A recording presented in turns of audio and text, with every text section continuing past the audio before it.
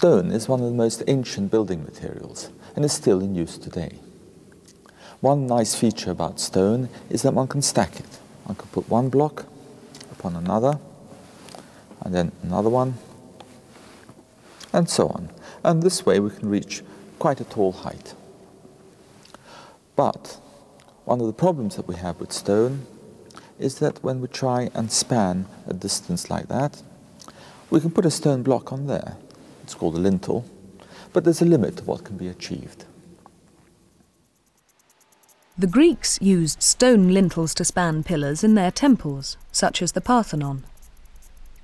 The gaps between the pillars have been successfully spanned by lintels here, since most are still in place even after thousands of years. But there's an inherent limitation to the gap which can be spanned, about 3 meters.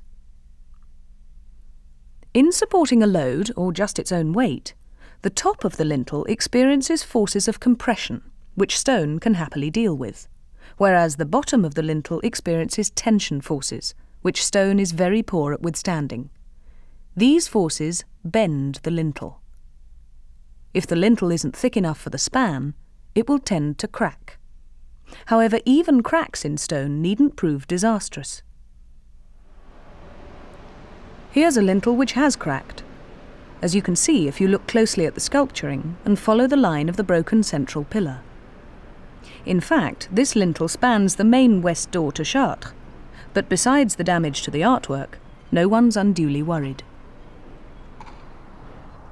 Nevertheless, a technique was developed which allowed widely spaced pillars or walls to be roofed in stone, without the need for lintels. I'm in the Lady Chapel at Ely Cathedral. This is a very spacious building.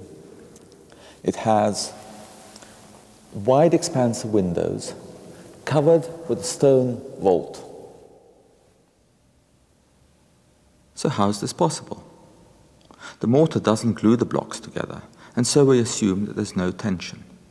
The stone is only in compression, and provided there's enough friction between the stones, then it is possible to create a stable structure, the arch.